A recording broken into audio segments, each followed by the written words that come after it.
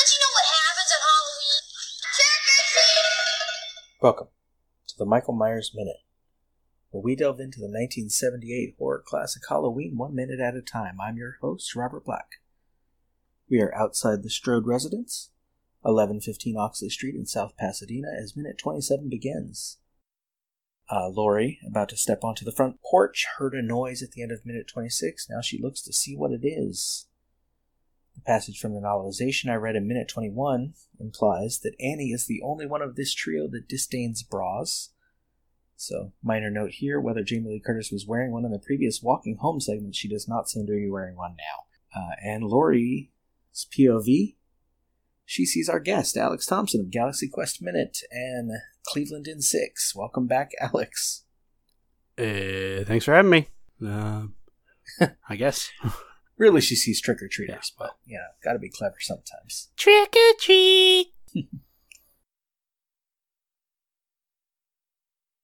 Since I know the costume choices at the elementary school, I should note the choices here. We have an angel, a monster of some sort with a cape, what looks like a farmer, and a witch. So, classic costumes. All nice royalty-free costumes. Yeah. Yes. The most popular costumes in 78 were Star Wars costumes, and there are none in this movie. Nope. So is Haddonfield in some alternate universe where Star Wars didn't happen? I guess so, yeah. Or you can assume there's a couple costumes you see later at night where you can't really see them. Like there's one with a cape. You could say it's Darth Vader. Why not? Oh, actually, I kind of like this idea. Lee Brackett, instead of becoming a screenwriter, became a sheriff of Haddonfield, Illinois. Okay. It's the same Lee Brackett. Oh, you mean Lee Brackett is Lee Brackett? Yes. I like that. In a previous minute, we talked about how Sam Loomis is Sam Loomis from Psycho. Mm-hmm. Like he's literally the same character. So I like these versions of reality. Yeah. Just decide things that have the same name are the same thing. It's a good system. Easier to keep it straight. Why have two things when we can just squish them together? Now, I promised in minute 17 we would return to trick-or-treating in minute 27, and here we are. Samira Kawash, American Journal of Play, an article called Gangsters, Pranksters, and the Invention of Trick-or-Treating, 1930 to 1960. Writes about complainants of trick-or-treating as passive, implicitly degraded consumption. But looks into the historical record, old local news articles, to show how trick-or-treating emerged out of pranks, and the threat of a trick was often very real, well before anyone was preparing ahead for treats with cheap bags of candy at their door. Now, Alex, did you grow up with trick-or-treating? I never got to trick-or-treat. Yeah, I did. I think it was starting to die out as I was getting past the age where you did that sort of thing. My dad has talked about, I think it's his church group, who just get all their cars in the parking lot, open up their trunks, and kids, quote-unquote, trick-or-treat from car to car, so that it's a safe environment.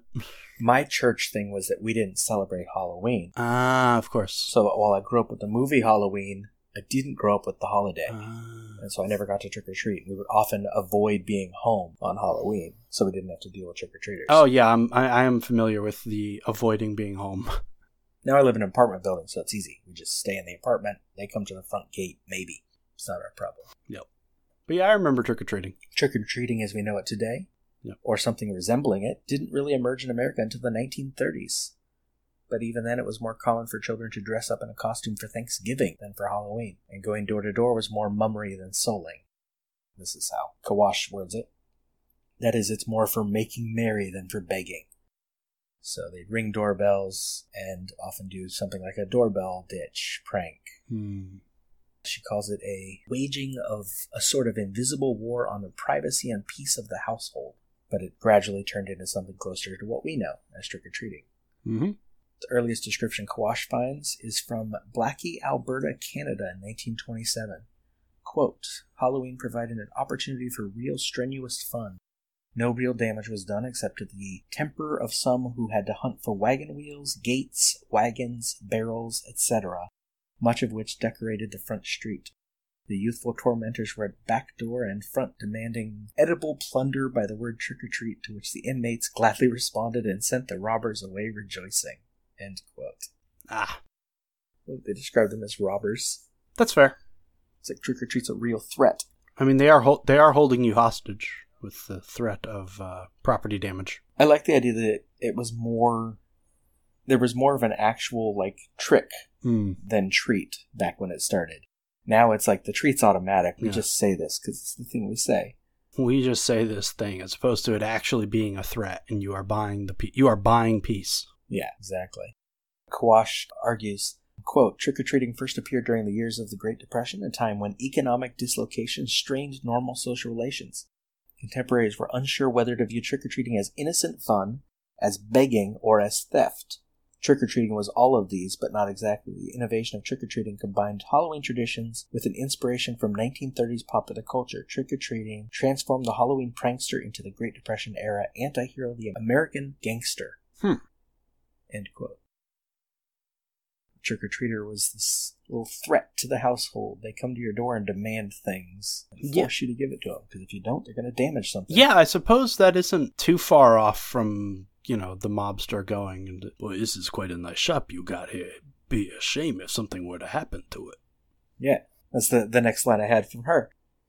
Begging rituals like souling called on charity and pity as the basis for donation. Trick-or-treating, with its invocation of the gangster, more closely resembled extortion.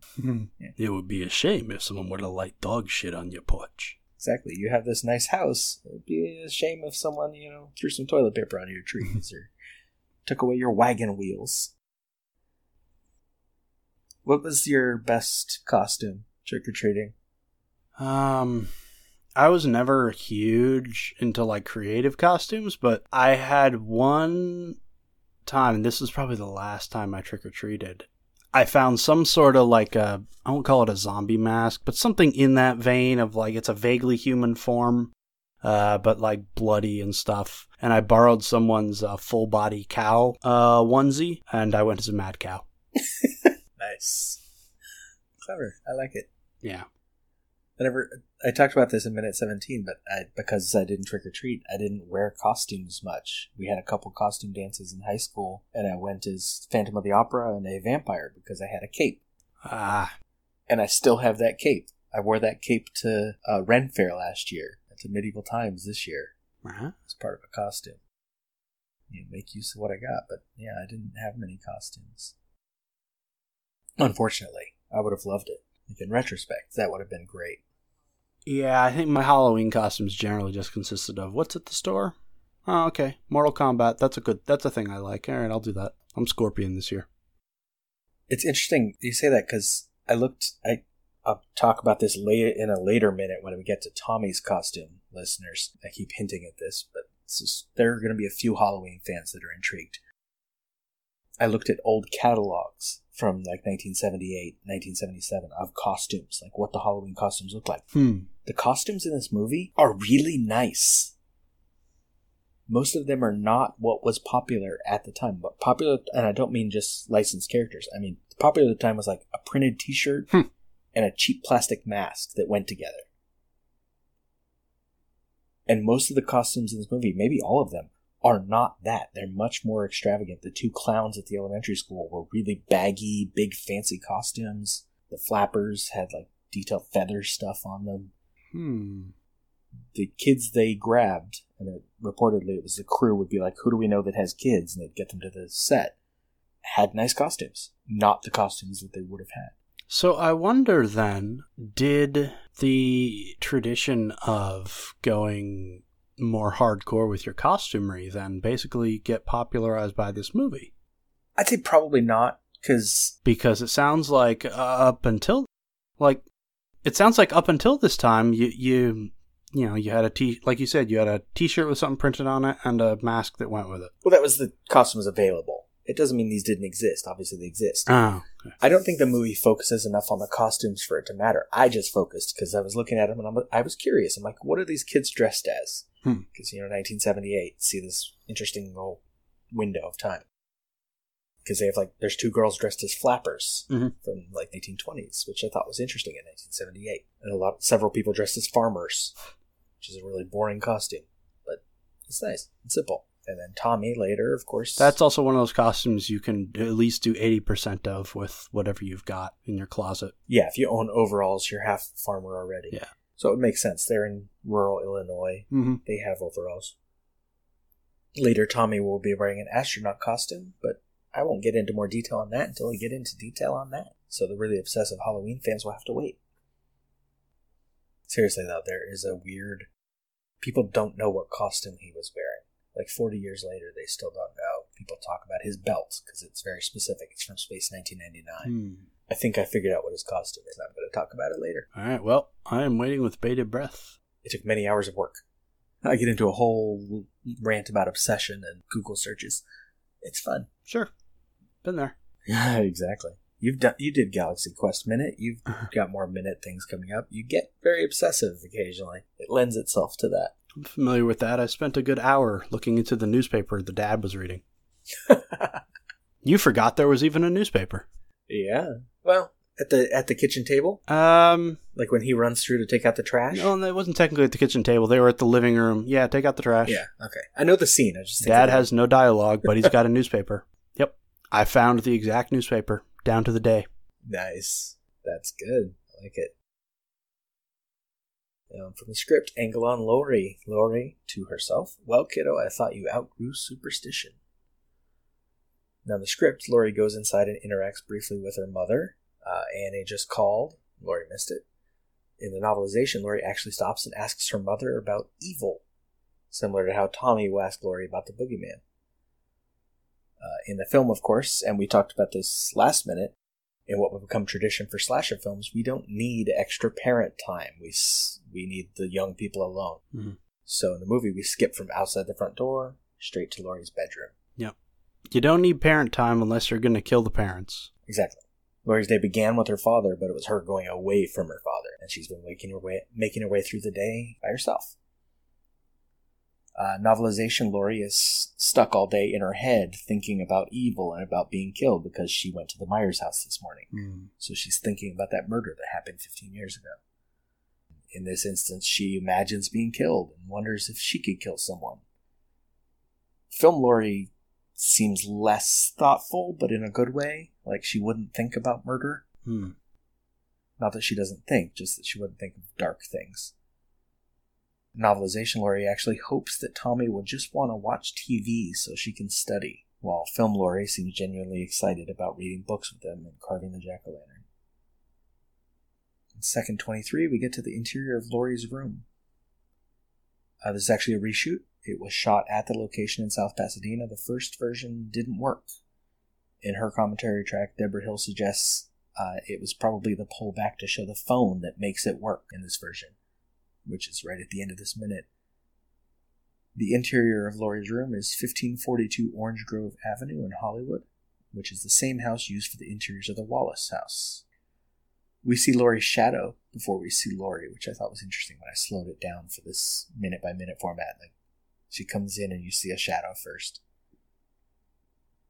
Now, Alex, you asked, I think it was last minute, what this movie would be like if they made it today. Mm-hmm. In my note here, I actually say Laurie's room is not as busy as the same room probably would be in such a film today. A couple framed images above her bed, a heart pillow, and a tennis racket in the corner. A sun hat on the wall.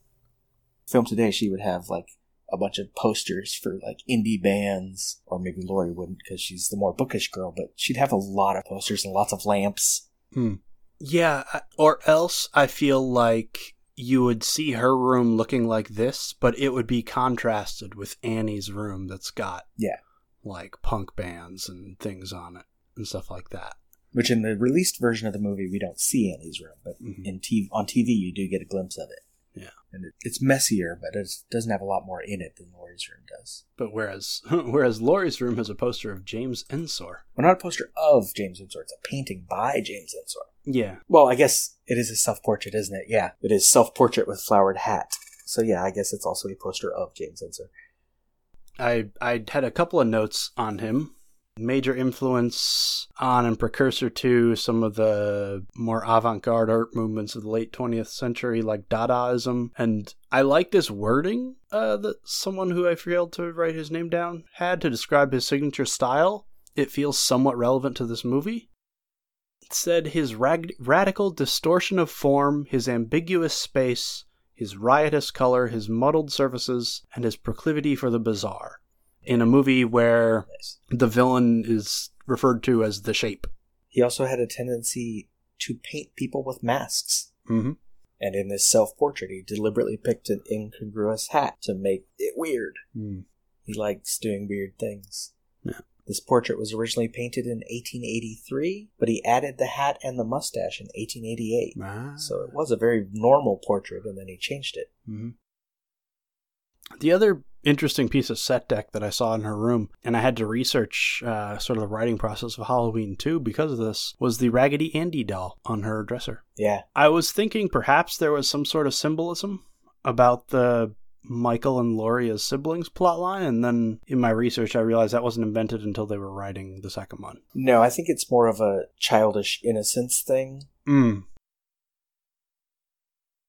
Interrupting from the middle of editing, because while the Raggedy Ann, Raggedy Andy angle of brother and sister certainly doesn't mean anything here in this film alone, one, it's an interesting angle in the retroactive continuity. Laurie has Raggedy Ann, but not Raggedy Andy, because Michael is her Raggedy Andy. Two, it is worth noting that back in minute 17, there were 2 Raggedy Ann costumes at the elementary school. In 1977, there was, of course, Raggedy Ann and Andy, a musical adventure, an animated feature which I have vague memories of watching when I was very young, and there being some creepy moments to it, but it would explain the popularity and presence of at least 3 Raggedy Ann references in the film. Additionally, there would be a TV Christmas special in 78 and a Halloween special in 79. 3. Never mind the connection to Halloween. The Raggedy Ann lore is actually pretty interesting. Raggedy Ann was created by Johnny Gruelle early in the 20th century. He patented the doll in 1915. There are at least 3 different notable legends about Raggedy Ann recounted on the website, raggedyann.com.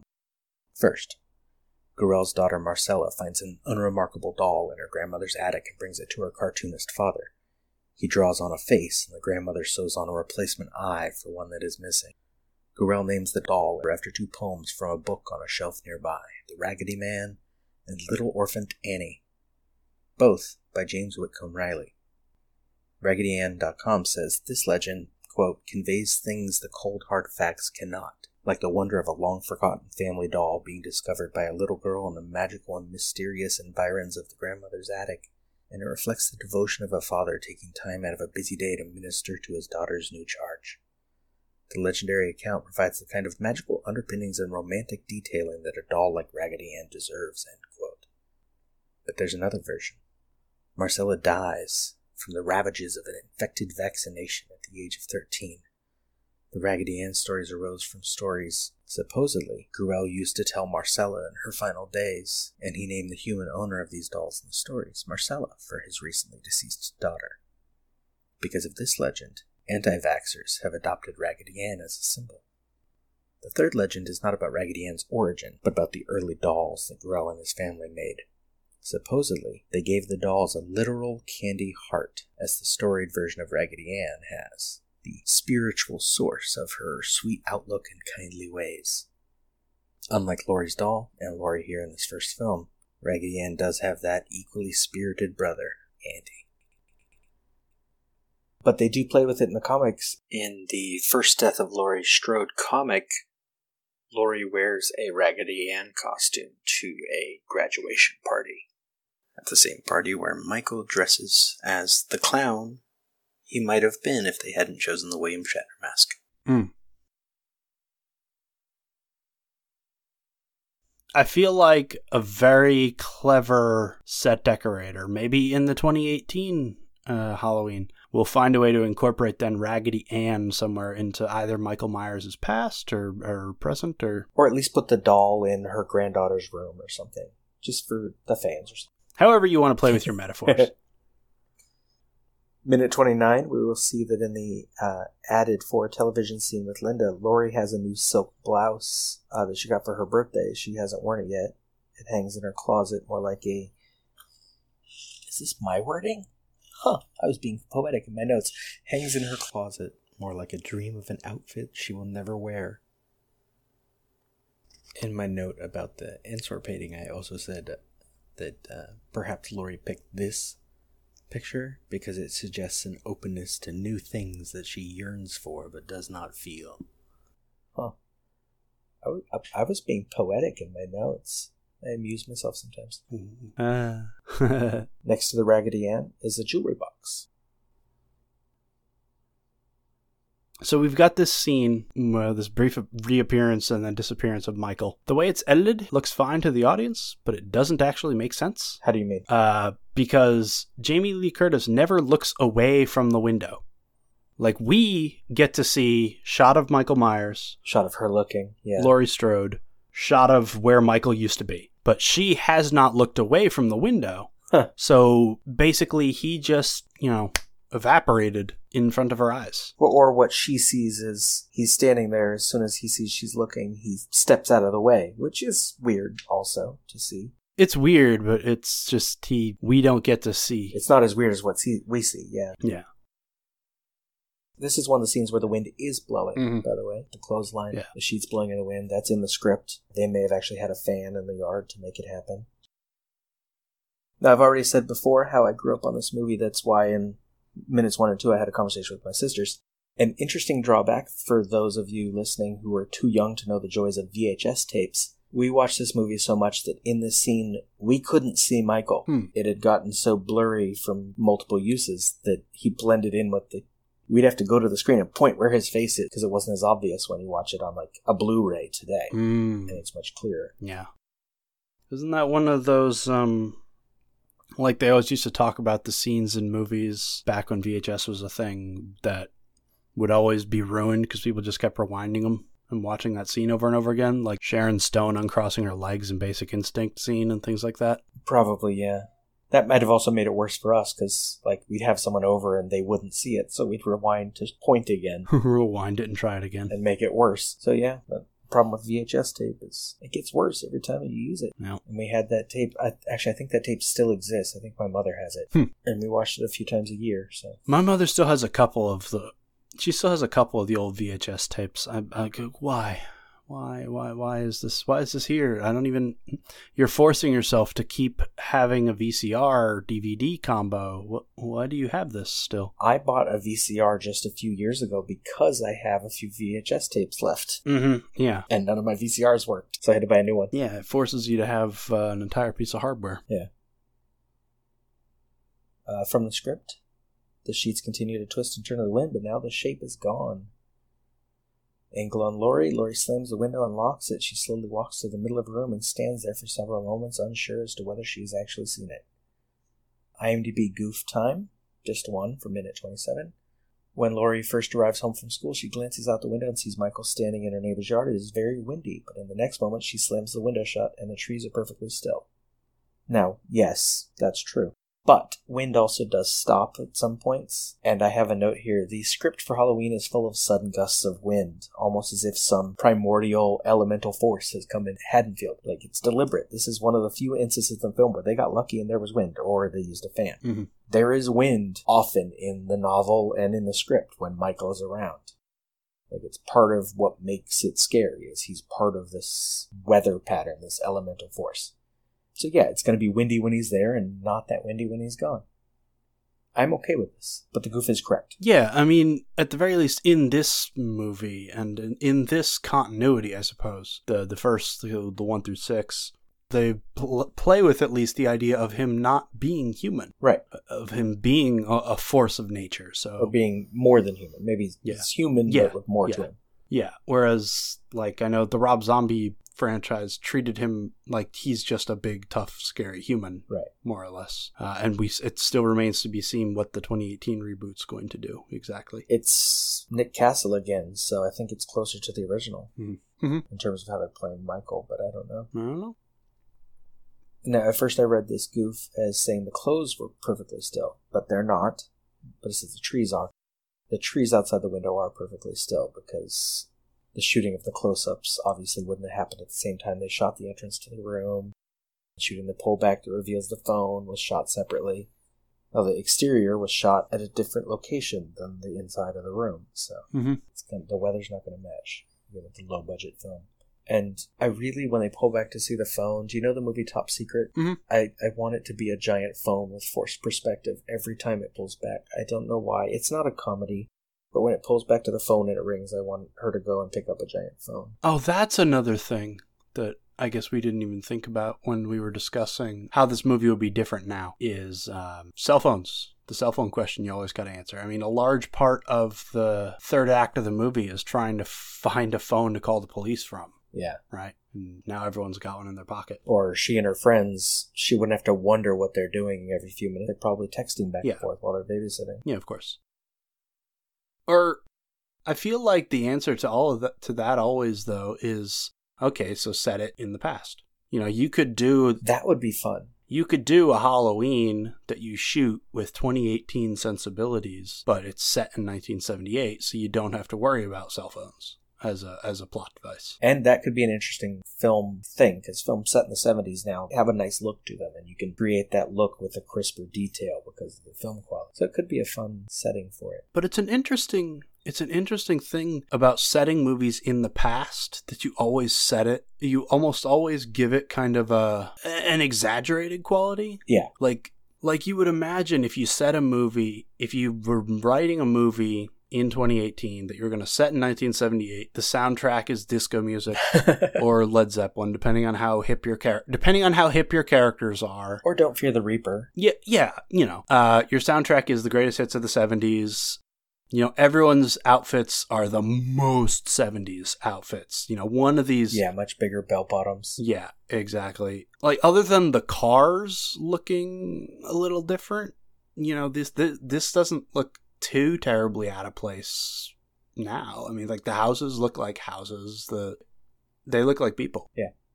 There is a timelessness that comes with setting a movie in its modern age that I don't think you get when you actually shoot past tense like that. No, because you try too hard. Your costume person looks at what was popular and they find the wrong thing. Yeah, I think that's exactly... You're trying too hard to convey 70s, yeah. Yeah, Laurie Strode wouldn't wear the popular thing. Annie Brackett and Linda Vanderklok probably wouldn't, because they live in a little town in Illinois. Yeah, they would have very 70s hair. Like, her hair is... I don't think it's especially... Actually, Linda would probably wear the popular stuff. Yeah, that's her. Because she's the trendy one of the group. Mm-hmm.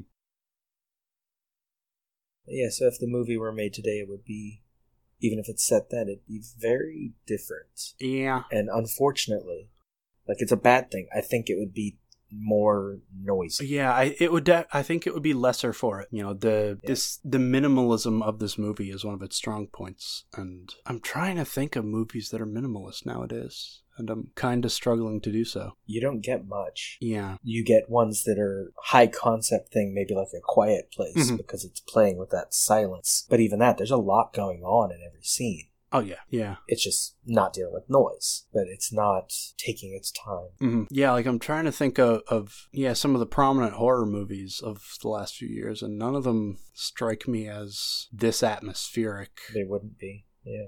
As opposed to... So it would be really nice if the new Halloween is. Yeah, if it does capture a bit more of the atmospheric vibe. Yeah. Because even though I liked H2O, I felt like it didn't really have that kind of feel to it. No, it felt different. It didn't feel... It felt more of its time than, I guess I would say, as a successor to Halloween. Anything else for minute 27? No, I think I'm good. Her room looks reasonably neat, which I can not relate to in any way, shape, or form. But other than that, yeah. As we'll see in a later minute, Annie's room is not as neat. But yeah, Laurie's is neat. Their tennis racket, a Raggedy Ann, a globe. Yeah. So one more time, Alex, how may the listeners stalk you? You can stalk me at Galaxy Quest Minute on your podcatcher of choice, or at Cleveland in 6, also on your podcatcher of choice. Either one of those works. You can check the social medias for any of those. Take a wild guess what the heck the handles are. You'll probably be right. Other than that, thanks so much for having me on to talk a little bit of setup here for Halloween. Thank you for coming. Yeah. And you can stalk us at Michael Myers Minute on Twitter and Facebook at Myers Minute, or Instagram, Michael Myers Minute, or join the Facebook listeners group 45 Lambkin Lane. Don't forget to subscribe and leave us a nice review if you like what you hear. Till next time. See you later. Bye. Bye.